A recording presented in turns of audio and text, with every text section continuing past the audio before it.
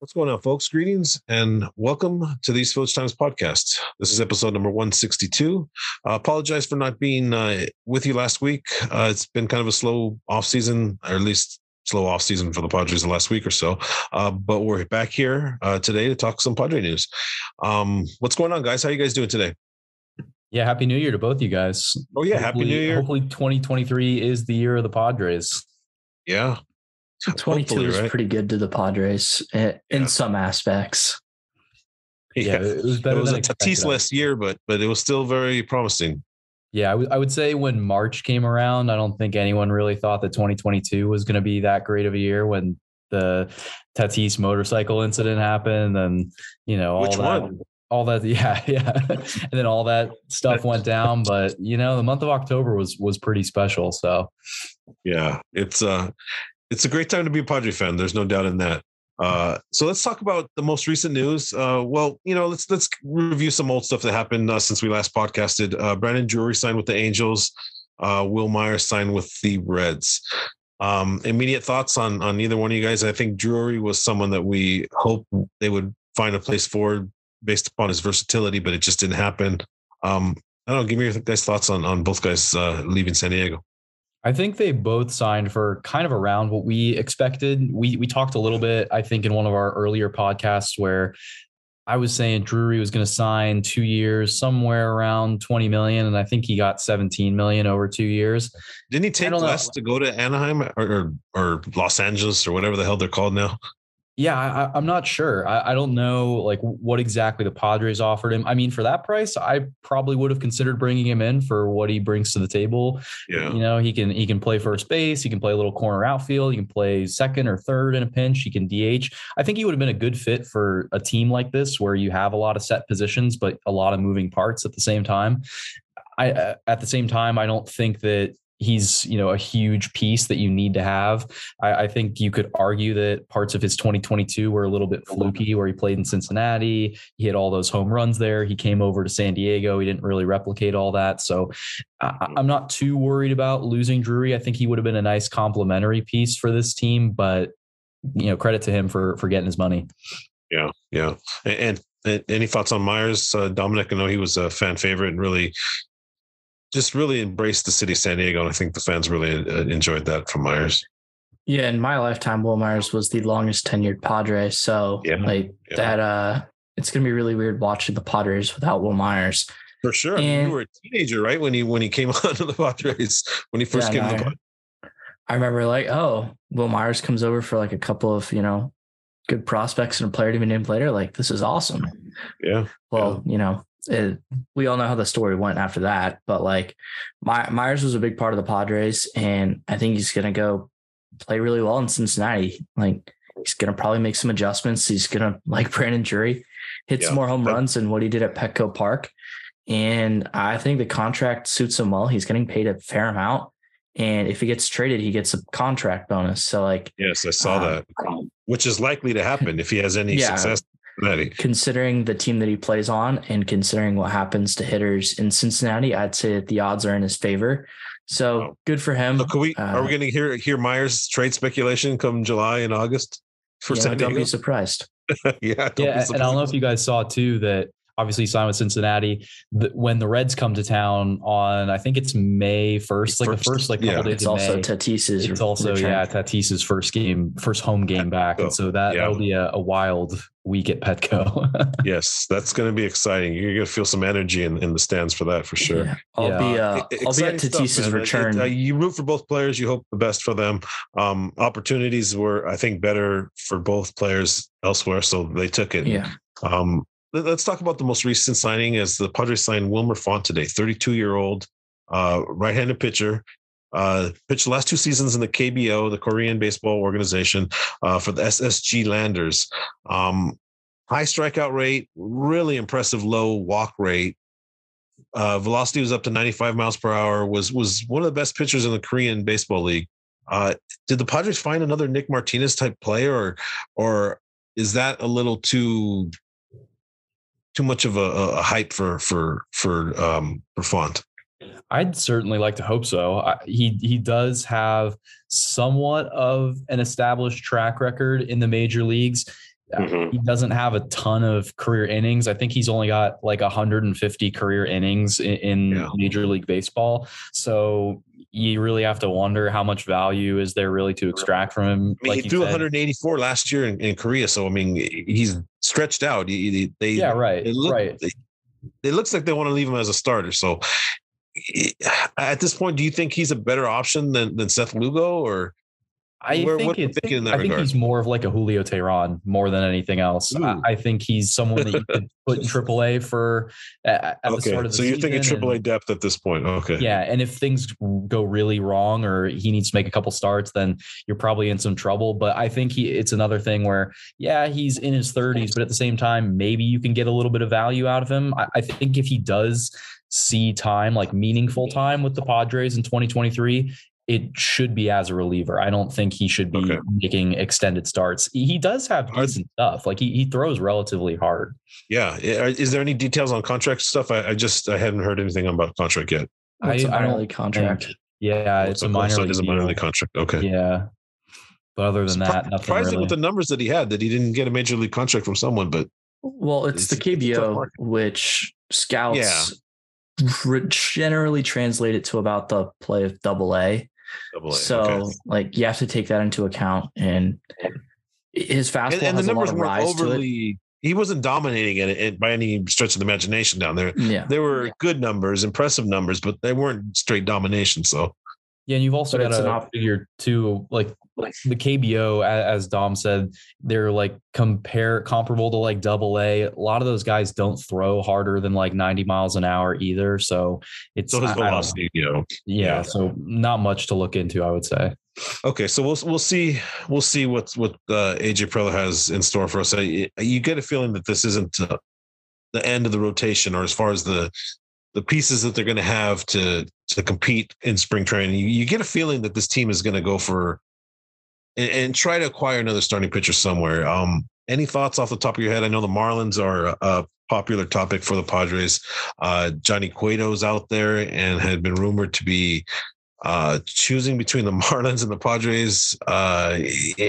Give me your guys' thoughts on the starting pitching situation and what the Padres should do. Well, let's talk about Johnny Cueto, because his rumors are kind of getting some gas lit under him. So like Cueto isn't the sexiest pitcher in the world, doesn't exactly have great stuff, but he's very crafty. He's a veteran, and those terms kind of go hand in hand. But last year with the White Sox was a very good starting pitcher, and he was coming off of Tommy John surgery in the 2021 season. So, you kind of see that second year after, once you have an off season to kind of really ramp up your workload. And he was a lot better. And our Nick Lee at East Village Times tweeted this: Johnny Cueto has 273 innings pitched over the last 2 years, which is more than Blake Snell and Sonny Gray, who the Padres have kind of been rumored in to be interested in as well. His 3.9 F4 in 2 years is tied with Taijuan Walker, who just got a 4-year, like $75 million contract from the Phillies, which awful contract, by the way. 3.9 FIP is better than Robbie Ray, who won the Cy Young 2 seasons ago, Lucas Giolito, Miles Michaelis, and Cal Quantrill. And, that's a pretty good 4 to 5 starter, which is what he would be for the San Diego Padres. Yeah, he would eat innings. And I think that's what's most important and what they need at this point. Yeah. And I'd say no more maybe you give him 2 years, but I would say give him a 1-year deal with a little bit higher AAV. I thought I saw something out there that he was rumored to be getting somewhere in like the high single digits, low double digits, maybe like $7 to $11 million. I think that's a good price for him. Like you guys were saying, he's about to turn 37, but he kind of maybe had a little bit of a career renaissance last year. He threw like 160 innings. He made 25 or so starts. Like, I think he's a good depth option, and he's someone that you might be able to rely on to give you starters innings in August and September, when we don't really know if Nick Martinez and Seth Lugo can do that, right? Nick Martinez, he didn't start all year last year. He made 10 starts. Lugo hasn't been a starter since 2017. Like, are we really going to believe that the 5 guys that we have penciled penciled in right now are all going to be starting in August and September? I don't think so. You really can't with pitchers, especially. So to have a guy like Johnny Cueto who can throw some innings for you later in the season would be really beneficial. Yeah, definitely. And okay, so with the potential Cueto signing, does that open the floodgates up for the Padres obviously going over the next threshold and bringing in more talent? Is that what we're going to see? Or are they going to try to move a Ha-Seong Kim? It's kind of Drew Pomeranz maybe? I don't know. What are your guys' thoughts in regards to the payroll and where the Padres at, and if they have any flexibility to go nuts? Yeah, good luck moving Pomeranz. That's all I'll say. I mean, that is extremely dead weight at this point. Yeah. And I just don't know what the Padres could really do to lower their payroll, because all of the players that are being paid, with the exception of Pomeranz and, the dead Eric Hosmer money, all of the money is of players that are of high use to the Padres. So they'd really be having to scrape there. And we don't know the exact numbers yet that Juan Soto and Josh Hader, even Jake Cronenworth and Trent Grisham, Austin Nola are going to be getting in arbitration. So at this point, we'd really be guessing how far they truly are away from that second threshold of the luxury tax. And if you do go over it, you could be tempted to, continue going over it and push up towards that third threshold. You could also hold off and say, hey, we might add some payroll at the trade deadline. So I think those are things that AJ Preller and Peter Seidler are going to have to weigh. Yeah, and James, I know that you talked about this a little bit previously offline, I should say. But I mean, when you talk about trading for Juan Soto, all that they gave up for him to get 2.5 years, right? And I think reports are coming out that it's becoming more and more likely that he's probably going to hit free agency. So, and the chances of the Padres being able to pay him and Manny and Tatis and Bogaerts is pretty low. It makes going all in on 2023 and 2024 more of let's do this. It becomes more feasible, which, and I think you might have said why sign someone for a lower contract when you could just go all in this year, just blow past all the luxury tax thresholds and just go all in on 2023. Because I mean, I like to think of it as, if you don't win a ring while Soto's here, then that trade probably isn't worth it, right? This past year was fun and all, but I think you need to win a World Series to kind of vindicate only having Juan Soto for 2.5 years. Yeah, I mean, I think the point that I tried to make was signing Xander Bogaerts making the Padres a better team than if they signed Jose Abreu and Justin Verlander for less overall money. It would have been more AAV, obviously, for both players, but I make the argument that the team would have been a lot better position. You could have left Tatis at short or Kim at short and not gone down that road. They need a solid first baseman. Abreu would obviously bring that. And then adding Justin Verlander to the top of this rotation, I mean, the Padres automatically would have been considered one of the best rotations in all of baseball. So I just posed that question. Obviously, they had interest in Abreu. He shows the Astros, the defending champions, and really a great organization as far as the way they're structured right now. Verlander, I don't know if that was ever an option for this team, considering how much he's getting per year, but I don't know. That's just what I was thinking, because you're right. They need to win now. This is team structure to win right now. If they win the division and go off and lose in the first round, that's an unsuccessful year. The plan is to go deep into the playoffs. A World Series title is the ultimate goal, and anything less than that will be unsuccessful. And it's strange to hear that as a Padre fan, as someone who's rooted for this team their whole life, but that's the reality of it and how they've constructed this team. So I just wonder, just why not just I know it's not my money, obviously, but just pay the extra money, go out and just get that extra player that's necessary. And a lot will happen, obviously, between now and the playoffs. I would expect the Padres to be very active in the trade season, both now and once trade deadline approaches. So it's just all speculation at this point. We already know that the San Diego Padres are capable of shocking the world and acquiring any player that's out there. So we'll just have to wait and see and speculate. And that's basically all we can do. Yeah. And I think too that it's becoming increasingly apparent that 2023, that this single year is the year that they really need to make something happen, because Snell's probably going to hit free agency, which we can touch on a little bit. I think he's going to he's primed for a really big year. Darvish is getting older. You don't know if you can retain him, and if you can, how effective is he going to be late into his 30s? Martinez and Lugo. Those two are really interesting questions. I mean, they're losing a lot of pitching after this year. And like we've talked about too, the free agent market next offseason is really dry besides Shohei Ohtani and, maybe Manny or any other guys that can opt out of their contracts, but not a lot of impact pitching. So they're either going to have to try to retain these guys or go find them in a trade, because I don't think you can throw $30 million per year at a high impact pitcher next year. No, there's just not going to be one available. Okay. So obviously let's talk about Snell and Darvish. Both are free agent at the end of the year.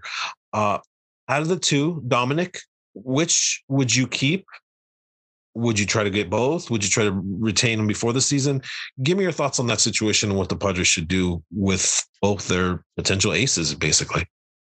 It's such a tough question because Darvish is the better pitcher, but he's also far older, and he pitches deeper into the season, gives you more innings. But like, you have to really look at it like, if you're going to give these guys some money and bring them back for 2, 3, 4, 5, however many years, it's going to be about who's going to be better then, or in like 2 or 3 years, if you're going to give them a 5-year contract, who's going to be better. And I honestly think it's Blake Snell, which is hard to imagine because Yu Darvish has been that much better with the Padres than Snell has been. And Snell has been so like, not inconsistent, but he has his starts where he is just lights out, especially in the second half. I'll say he's been inconsistent. He has starts where he just looks horribly lost, but it's very rarely like long stretches of like bad. And he picks it up in the playoffs and deep in the season traditionally. I mean, the struggles have been early and kind of mid-season, not when it counts, which is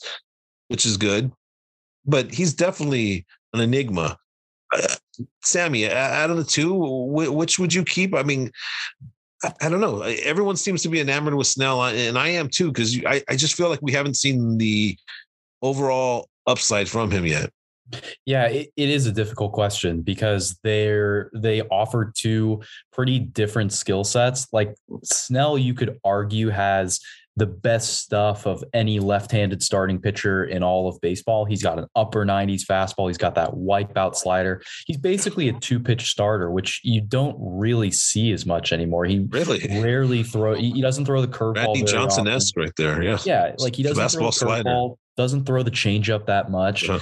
But at the same time, like you guys are saying, he's wildly inconsistent too. And between these two guys, if you want to pay one of them, you're going to pay one of them to be at the top of your rotation. And I know that Snell was kind of that guy in Tampa, but for a team that has admittedly shorter term expectations right now, like I'd prefer not to worry about 2026, 2027. Sure. I'd rather bet on a little bit more of a sure thing in Yu Darvish over the course of like 2 or so years. Give him a contract that's not exactly the same as Verlander's, a little bit less AAV, obviously. Yeah. I'd rather have Darvish at the top of the rotation as opposed to Snell because, Snell could be a Cy Young winner in 2024 whenever he gets paid, or he could be, 8-10 with like a 5 ERA and like 4 walks per 9 innings. Yeah. So and you just don't see that. You don't see that potential coming from Darvish. You don't see him completely falling off the cliff like that. Right. And I think he's something to note too. He's really diligent about his work ethic. I'm not saying that Snell isn't, but Darvish seems to be pretty renowned for how he handles himself between starts and during the off seasons. And he's always looking to get better. He's always looking for that little extra he can give himself. I think he's someone who, like Max Scherzer, like Justin Verlander, he has that longevity in his career where he can still give you 180, 200 innings deep into his 30s, especially for a team that wants to win the World Series for the next 2 to 3 years. Yeah, I agree. Dominic, and any last thoughts on this too? I want your thoughts on this because, I think what Sammy proposed is like completely valid, and I also think that like if the Padres have like a wanting to like stay a winning franchise for longer than like this. It's not like a designated window for the next 2 to 3 years, but like if they want to be winners for longer than that, I mean, then Snell's in that case might be the better option. But they could also try and reload the farm system and have a young wave of pitchers come through over the next 3 years and let Snell walk and say, all right, well, Darvish for the next 2 years. But I don't know. What do you think? I want both. That's my opinion. I want both. I think both are happy in San Diego. If I had to choose between the two, I think I would pick Darvish just because of the overall consistency. You know what you're going to get, and the fact that it probably only take a 2 or 3 year deal to secure him. Snell is just such an enigma. I tweeted out once Carlos Rodon signed with the Yankees that they're eerily similar. Obviously, what did Rodon get with the Yankees contract wise? I want to say it was like 160 over 6 years. Yeah, that's what it was. That seems crazy to even consider paying that to Snell. Is a Musgrove type contract fair to Snell? Is that it's going to come down to costs. It really is, and it's going to come down to how well Blake Snell pitches this year, and if he's able to harness his consistency and throw 30 plus innings. The only time in his career that he's approached 30 innings and 30 starts and 180 innings is a Cy Young Award winning season. He's going to have to pitch to contact a little better. I mentioned in the contract piece that I just wrote this week that he's third all time in Major League per 9 innings. He gets batters out. He strikes them out. That's just going to add to your pitch count. That's just going to inflate his pitch count, especially when you factor in his high walk rate. He's going to have to tone that down. Ruben Niebla is going to have to really get in his head and really get him to pitch to contact a little more, not be afraid to let batters make contact early in counts. We'll have to wait and see. But my honest answer is I want both pitchers. This team is not structured to survive in 2024 and beyond without both pitchers. I don't see AJ Preller having patience to wait for a pitcher to develop. Look at what Eric Lauer is doing in Milwaukee. Look what Cal Quantrill is doing in Cleveland. Preller's just not going to have patience for a young pitcher to develop. He didn't with Gore. Gore is going to be a phenom for the Nationals for a while. And then there's not very many free agents out there. So I think both pitchers are going to be where they focus their money. And sadly, I think that Juan Soto is not going to be a San Diego Padre past the 2024 season? What was he signed? 2024 season. See, 2 more years is scary considering the group of players that went to Washington. I mean, I'm not trying to prospect hug in way, shape, or form, but you package James Wood or Robert Hassel right now, you could probably attain a Brian Reynolds. You could probably attain anybody you want with those type of players. And then Gore and Abrams, already major league ready, hold tremendous value. So, and then we didn't even talk, I'm not even bringing up Susana with his 103 mile per hour fastball. So that trade is going to be scary if the Padres aren't able to have success the next 2 seasons. And if Juan Soto is allowed to walk, we'll have to wait and see. Yeah. And I still think that making that trade with the thought that, hey, we may not be able to sign him, but we're going to improve our chances this year and we're going to give ourselves just as good as any team in baseball in the next 2 full seasons with Juan Soto. I still think it's worth giving up those prospects as good as they are. Yeah, for sure. For sure. And I'm not trying to say that I wouldn't make the deal right now. If it was proposed to us, I would obviously do it.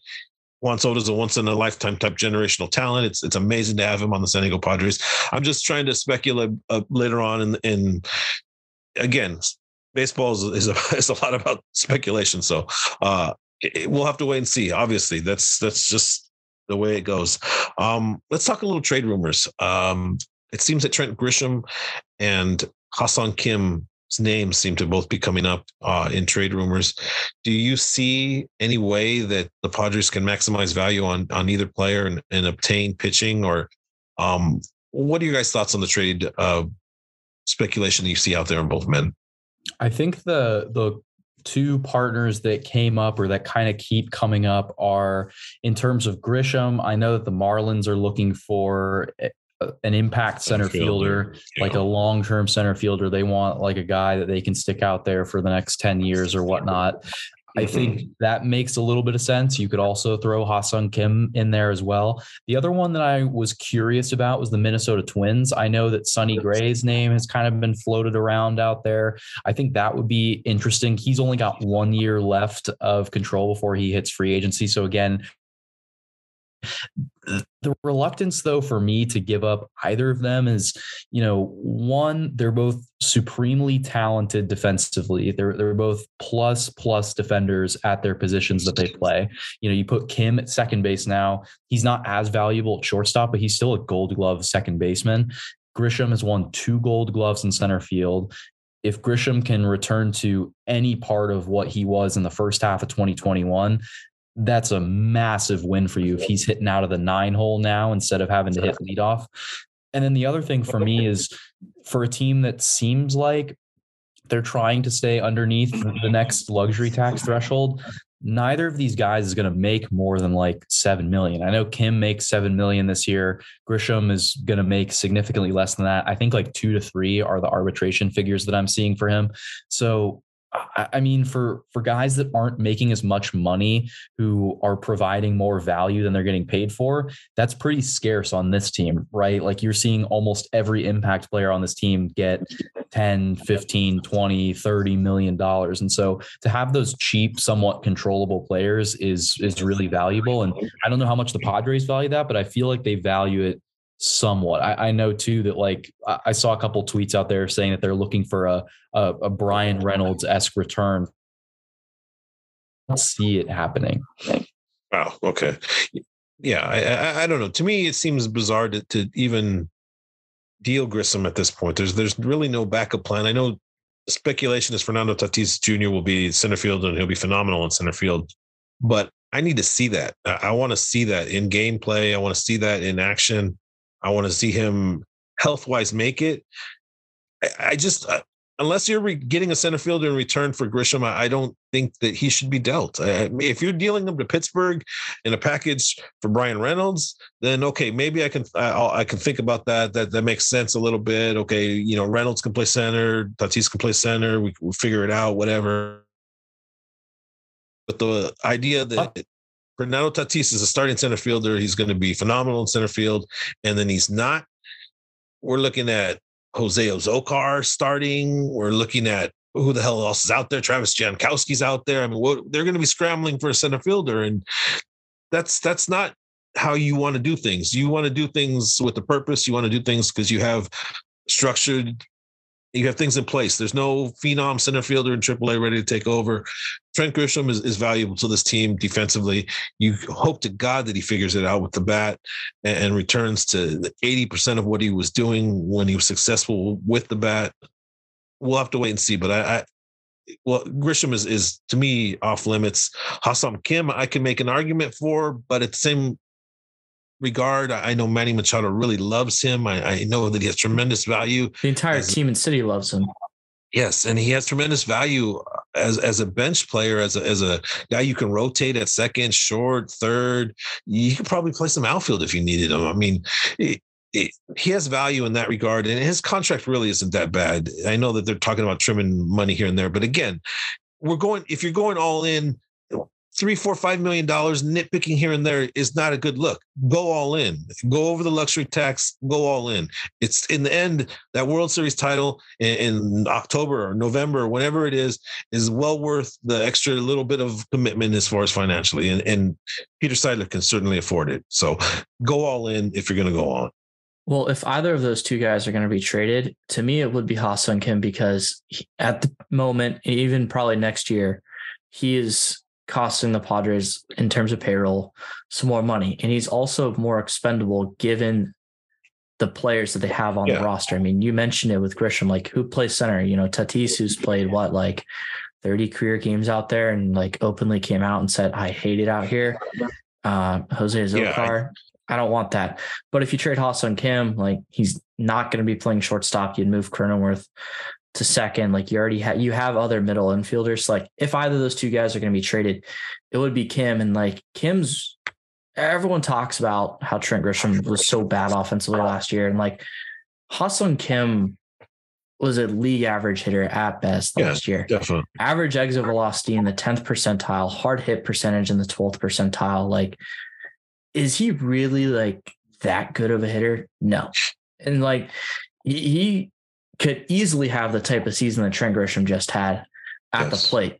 And Trent Grisham, we saw in 2020 and in the beginning of 2021, a much better hitter than what Ha-Seong Kim has shown us so far through. I mean, he didn't really get a great chance to play in 2021, and we saw improvement in 2022, but Ha-Seong Kim is way overrated when it comes to his bat. His glove makes him obviously a really good shortstop, but like he could easily have like a not very good offensive season because all indications point towards him overperforming what his expected numbers were. Yeah, I think we could all agree too that Trent Grisham's offensive ceiling is a lot higher than Kim's. I think Grisham could, maybe not easily, but I don't think any of us would be surprised if he hits, 25, 30 home runs next year and steals a bunch of bases. I think we'd all be relatively surprised if Ha-Seong Kim hit between 20 and 30 home runs next year. So that's something else you have to consider too. Obviously, you can't count on either of them performing above their expected standards. You never know what's going to happen, but that's something you got to consider just because we've seen what Grisham's potential is. We've seen what he can do, and we haven't really seen it from Kim. He's more of a slap hitter who's got a really good glove. Yeah. I think it's a question of whether the Padres want to maximize the value of Ha-Seong Kim, if they think that his value is at the pinnacle right now, or do you think he's going to get better? And if you think he's at the pinnacle right now is the time to deal him because he has shortstop value. There's a lot of teams that are missing shortstops. There's a lot of teams that lost shortstops this winter that would have some interest in the Padres in that regard in Ha-Seong Kim. So in center field, let's stick to that topic. There's a player out there that I think the Padres should potentially kick the tires on, and that's AJ Pollock. If you're looking for center field help, to me, he's a good complement to Trent Grisham as he rakes left-handed pitching. Traditionally, he was a 935 OPS last year versus left-handed pitching, 11 homers and 126 at bats. This is a guy with the 868 career OPS, has been clutch in the past. To me, that's the type of player that you want to keep or you want to sign. I wouldn't want to start him every day. I wouldn't want him as a starting player, but necessarily off the bench or as a platoon option for Grisham. That's someone who interests me. And again, this goes back to paying the $4 or $5 million extra for a player like this and having them on the bench with their potential, because we all know players like this can step up in October and turn into juggernauts. So give me your guys' thoughts on Pollock. I know we haven't heard anything on him linked to the Padres or anything, but I was just wondering what you guys' thoughts on AJ Pollock are. Yeah, I mean, much better hitter than those two guys we just talked about. I wouldn't be comfortable throwing him out there in center field. It's been a long time since he played that position back when he was in Arizona. And he's a guy who just last season, he played 100 and some innings games last season for the White Sox in center field. Really, season. That's no wonder they had a disappointing season. Well, yeah. Again, that's not an option that I want to see every day, but I like to strengthen this bench, and that's someone who complements Grisham very well. Sure. And I think that he could be a guy that also, like, if you say, hey, like, let's put him in the lineup against righties, and we could also play Tatis Jr. in center just a little bit, or Pollock, because Pollock, I mean, I'm looking at his numbers right here. Outs above average, 32nd percentile. Outfielder jump, 27th percentile. Those aren't good. 60th percentile in sprint speed. That's not bad, but that's not a guy you want on center, like point blank. But his bat, like, you want his bat. Yeah. He raked when he was healthy in Arizona. He raked for the Dodgers, which everyone does for the Dodgers, except for Joey Gallo. Clutch hitter, was good for Chicago as well. So I would not be opposed to bringing him on, but I would be skeptical if he's like the backup center fielder. Yeah. Well, I think the Padres are at the point right now where they're kind of looking at players like that and waiting for the values to just continue to drop. And then, we'll throw you a minor league invite or whatever. And hopefully they're trying to maximize value on these players and dumpster dive, if you will. And I think that Pollock probably fits into that mantra. I don't know. I don't know, guys. I'm just speculating, just trying to strengthen this bench because the bench is really horrible right now. They're going to have to bring in some veteran help to strengthen the bench at this point. If you're starting Ha-Seong Kim, then you got like Igor Rosario on the bench as a backup infielder. Again, it comes down to going the extra mile and strengthening your team. I don't want the fancy car with the flashy rims, and I want everything. I want the flashy rims, and I want the out. I want to, you know what I mean? I'm trying to make a point here, but sorry, I got a little off topic. Let's talk about Jurickson Profar, another free agent that's out there. Someone who probably unwisely declined his $8 million option with the Padres. Probably wishes he had that about now. I don't know what his interest is right now. I don't know if Scott Boras is holding out for a multi-year deal for him. What do you think he gets on the open market? And do you think that the Padres have any interest at all in bringing him back? Or does it basically come down to cost? I do think he's going to get a multi-year deal. I do think he's going to get somewhere from 2 to 3 years, probably at a price a little bit more than Brandon Drury, I would say. I don't know. I do think that it would be interesting for the Padres to consider bringing him back just because he is kind of that super utility guy. Like before 2022, when he started in left field every day, like he played left field, he played second base, he played first base, he even played a little bit of center field. And even though he had a handful of assists, he still wasn't that valuable defensively in left field. Like I think that was more of a mirage than anything. Yeah. He was a below average defender. If you watched all the games, you saw how many times he took horrible routes on his routes and jumps are awful. They're bad. Right. And so I don't want to look into that like too much for a team that's looking for bench help more than anything else. But I do think that he's probably going to be able to go somewhere where he gets offered more playing time. I know I've seen like the Yankees are looking for a left fielder. The Rockies are looking for a left-handed hitting outfielder. I think that there are like teams like that out there who have like a more defined spot that they can offer him where they can give him 3 years, $30 million. I don't think it would be smart to give him more than like 7 or 8, like his team option. Like I would have given him his team option this year if it was for 1 year, but if you're paying him that over like 3 years, I don't think it's smart. So I don't think he's going to end up with the Padres just because I think someone's going to give him more money and more playing time to end up somewhere else. But he would be a great bench option. He'd be a great guy to like just move around the field when guys need days off. But he's not going to want to do that. That's the problem. Right. So he won't start it. Yeah. Another one of those guys like Ha-Seong Kim, like the fans love him. He had a better than league average season, but it wasn't that much better. And you look at his peripherals, 22 percentile in average exit velocity, 19th percentile in hard hit percentage, 14th percentile in barrel percentage. You go, all right, is this really someone that you want to give like $10 million to per year? No, the answer is no. And there also is the numbers that say like he was really good when he wasn't shifted on, which now that the shift is gone, like you got to take that into account. Like, sure, that's promising for Profar, but he does a lot of the little things well. He doesn't swing and miss. He doesn't really chase. So like he adds his value in those other spots. And like Sammy said, last year was a one-off for Profar in the aspect that he really only played left field and DH for the Padres. He used to be a utility guy, and maybe that's part of the reason why he was able to have a career best hitting year, despite the fact that his OPS plus was just 114. So the Padres don't really have a spot to like offer him like, hey, you're going to go play this spot every day. Unless if Matt Carpenter is going to play first base and they're going to rotate around those 3 middle infielders and Tatis is going to play right, or I don't know, like the Padres have too many like position players that like seem to get playing time to like offer Jurickson Profar that left field job exclusively like he had last year. I don't think it makes sense to bring him back in the capacity that he wants to be. No, it really doesn't. It comes down to money, and the money would be allocated better in different areas at this point. I think Jurickson Profar is a name right now, and when you see him he kind of loses luster. His real value is as a bench player, like Sammy said, is as someone that you can plug and play in different positions, a switch hitter, decent speed, good clubhouse guy. I just don't think that that's a wise investment for San Diego at this point. But I guess we'll have to wait and see. I know for a fact that is Fernando Tatis's probably best friend on the team. So yeah.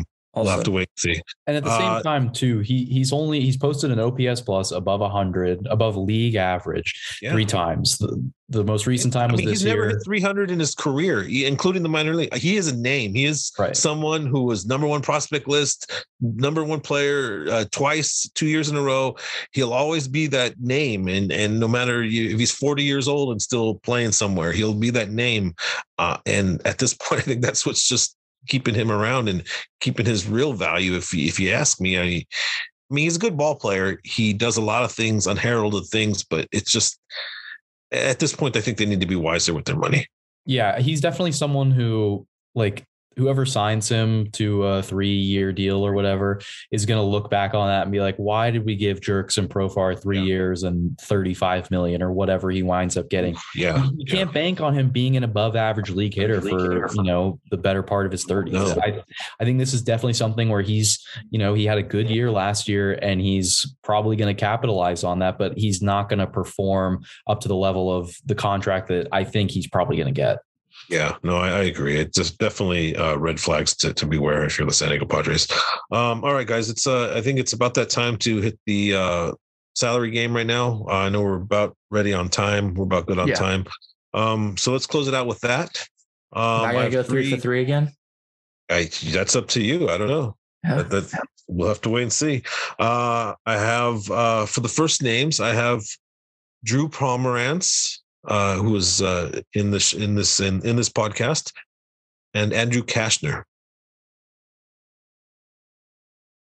I'm not really too familiar with what Cashner signed for.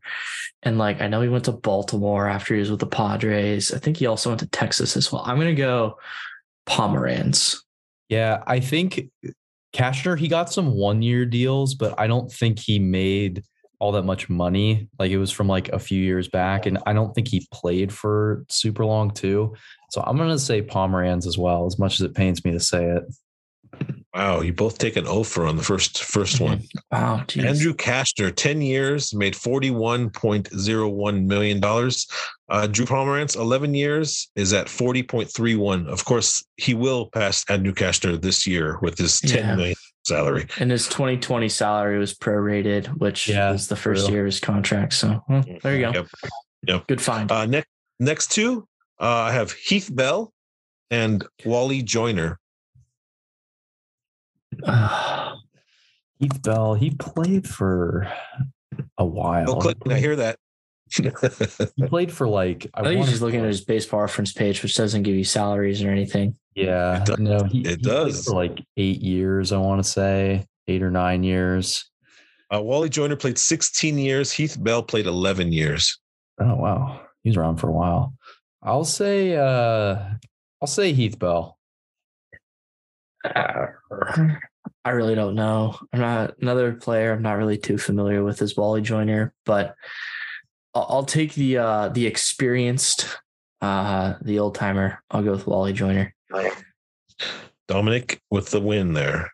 Wally Joyner made $39.86 million. Heath Bell made $37.56 million. So a little about $1 million and $1.3 million more for Mr. Joyner in his 5 extra years. Last one. The relievers are 0 for 2 here. Yeah.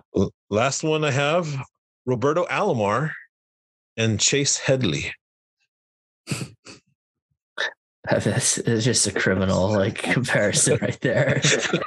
Well, I know Chase Headley got a good sized contract. He played with the Yankees for a couple of years. Several years. Yeah. He got some money. And then he came back to the Padres and was just horrific. Yeah. So 3 for 50 or something in that. Yeah. Robinson Cano type numbers. Yeah. Ian Kinsler, right? No, as much as I was on the anti-Kinsler train during his Padres tenure, he turned it around in the latter half of the season. Man, I feel like I'm going to go Headley here. And Alomar was just such the superior player here, but I think Headley made some more money. Yeah, I think so too. I think Alomar might have played for longer too. Alomar played 17 years. Chase Headley played 12 years, and you both take an offer there. Roberto Alomar made $78.81 million. Chase Headley is at $77.73 million. Wow, that's really close. $1.2 million. Oh, he made a lot of money for playing so long ago. Yeah. Alomar, he had a good run there. He was so good. Yeah. Man, I don't even want to go down that route because I got 12 when he got dealt or something like that. Yeah, his first 3 years after he got traded from the Padres, he finished 6th in MVP voting. What year did he get dealt? 89? 88? 90. After 90. Okay. Yeah. So I was 14 years old. Oh man. In the next 3 years, he received like a good amount of MVP votes. And then in 99, he got 3rd, which was his first year with the Indians. The then Indians, now Cleveland. Yeah. But every time he joined a new team, he had a good season. Yeah, after leaving the Padres, he made 11 consecutive All-Star teams. To be fair, he did make one in 1990, his last year with the Padres. They did that trade for Tony Fernandez because they needed a shortstop so bad. And I mean, McGriff was awesome as well, but Tony Fernandez was what they coveted in that deal. And God rest Tony Fernandez's soul, but yeah, it is what it is. It's part of Padre lore. It's what made Padre fans who they are right now and made the coming year even more special. So, Dominic, take us out of here. I think this is a good show. Episode 162. We should have a show next week, and hopefully we'll have some trade speculation, some trades going through, maybe some additions to the roster. You never know. Yeah, I'll be back in Arizona by the next time we're recording. So thank you all for listening to episode 162 of the Padres East Village Times podcast. Sammy, James, and I thank you all for tuning in. Hopefully we can get some guests coming on soon. And before you know it, after this totally normal off season, we will have pitchers and catchers reporting out in Arizona in just about 5 or 6 weeks. So have lots of content coming your way, both here on the podcast and on eastvillagetimes.com, covering the Padres and all San Diego sports. Thank you all for tuning in.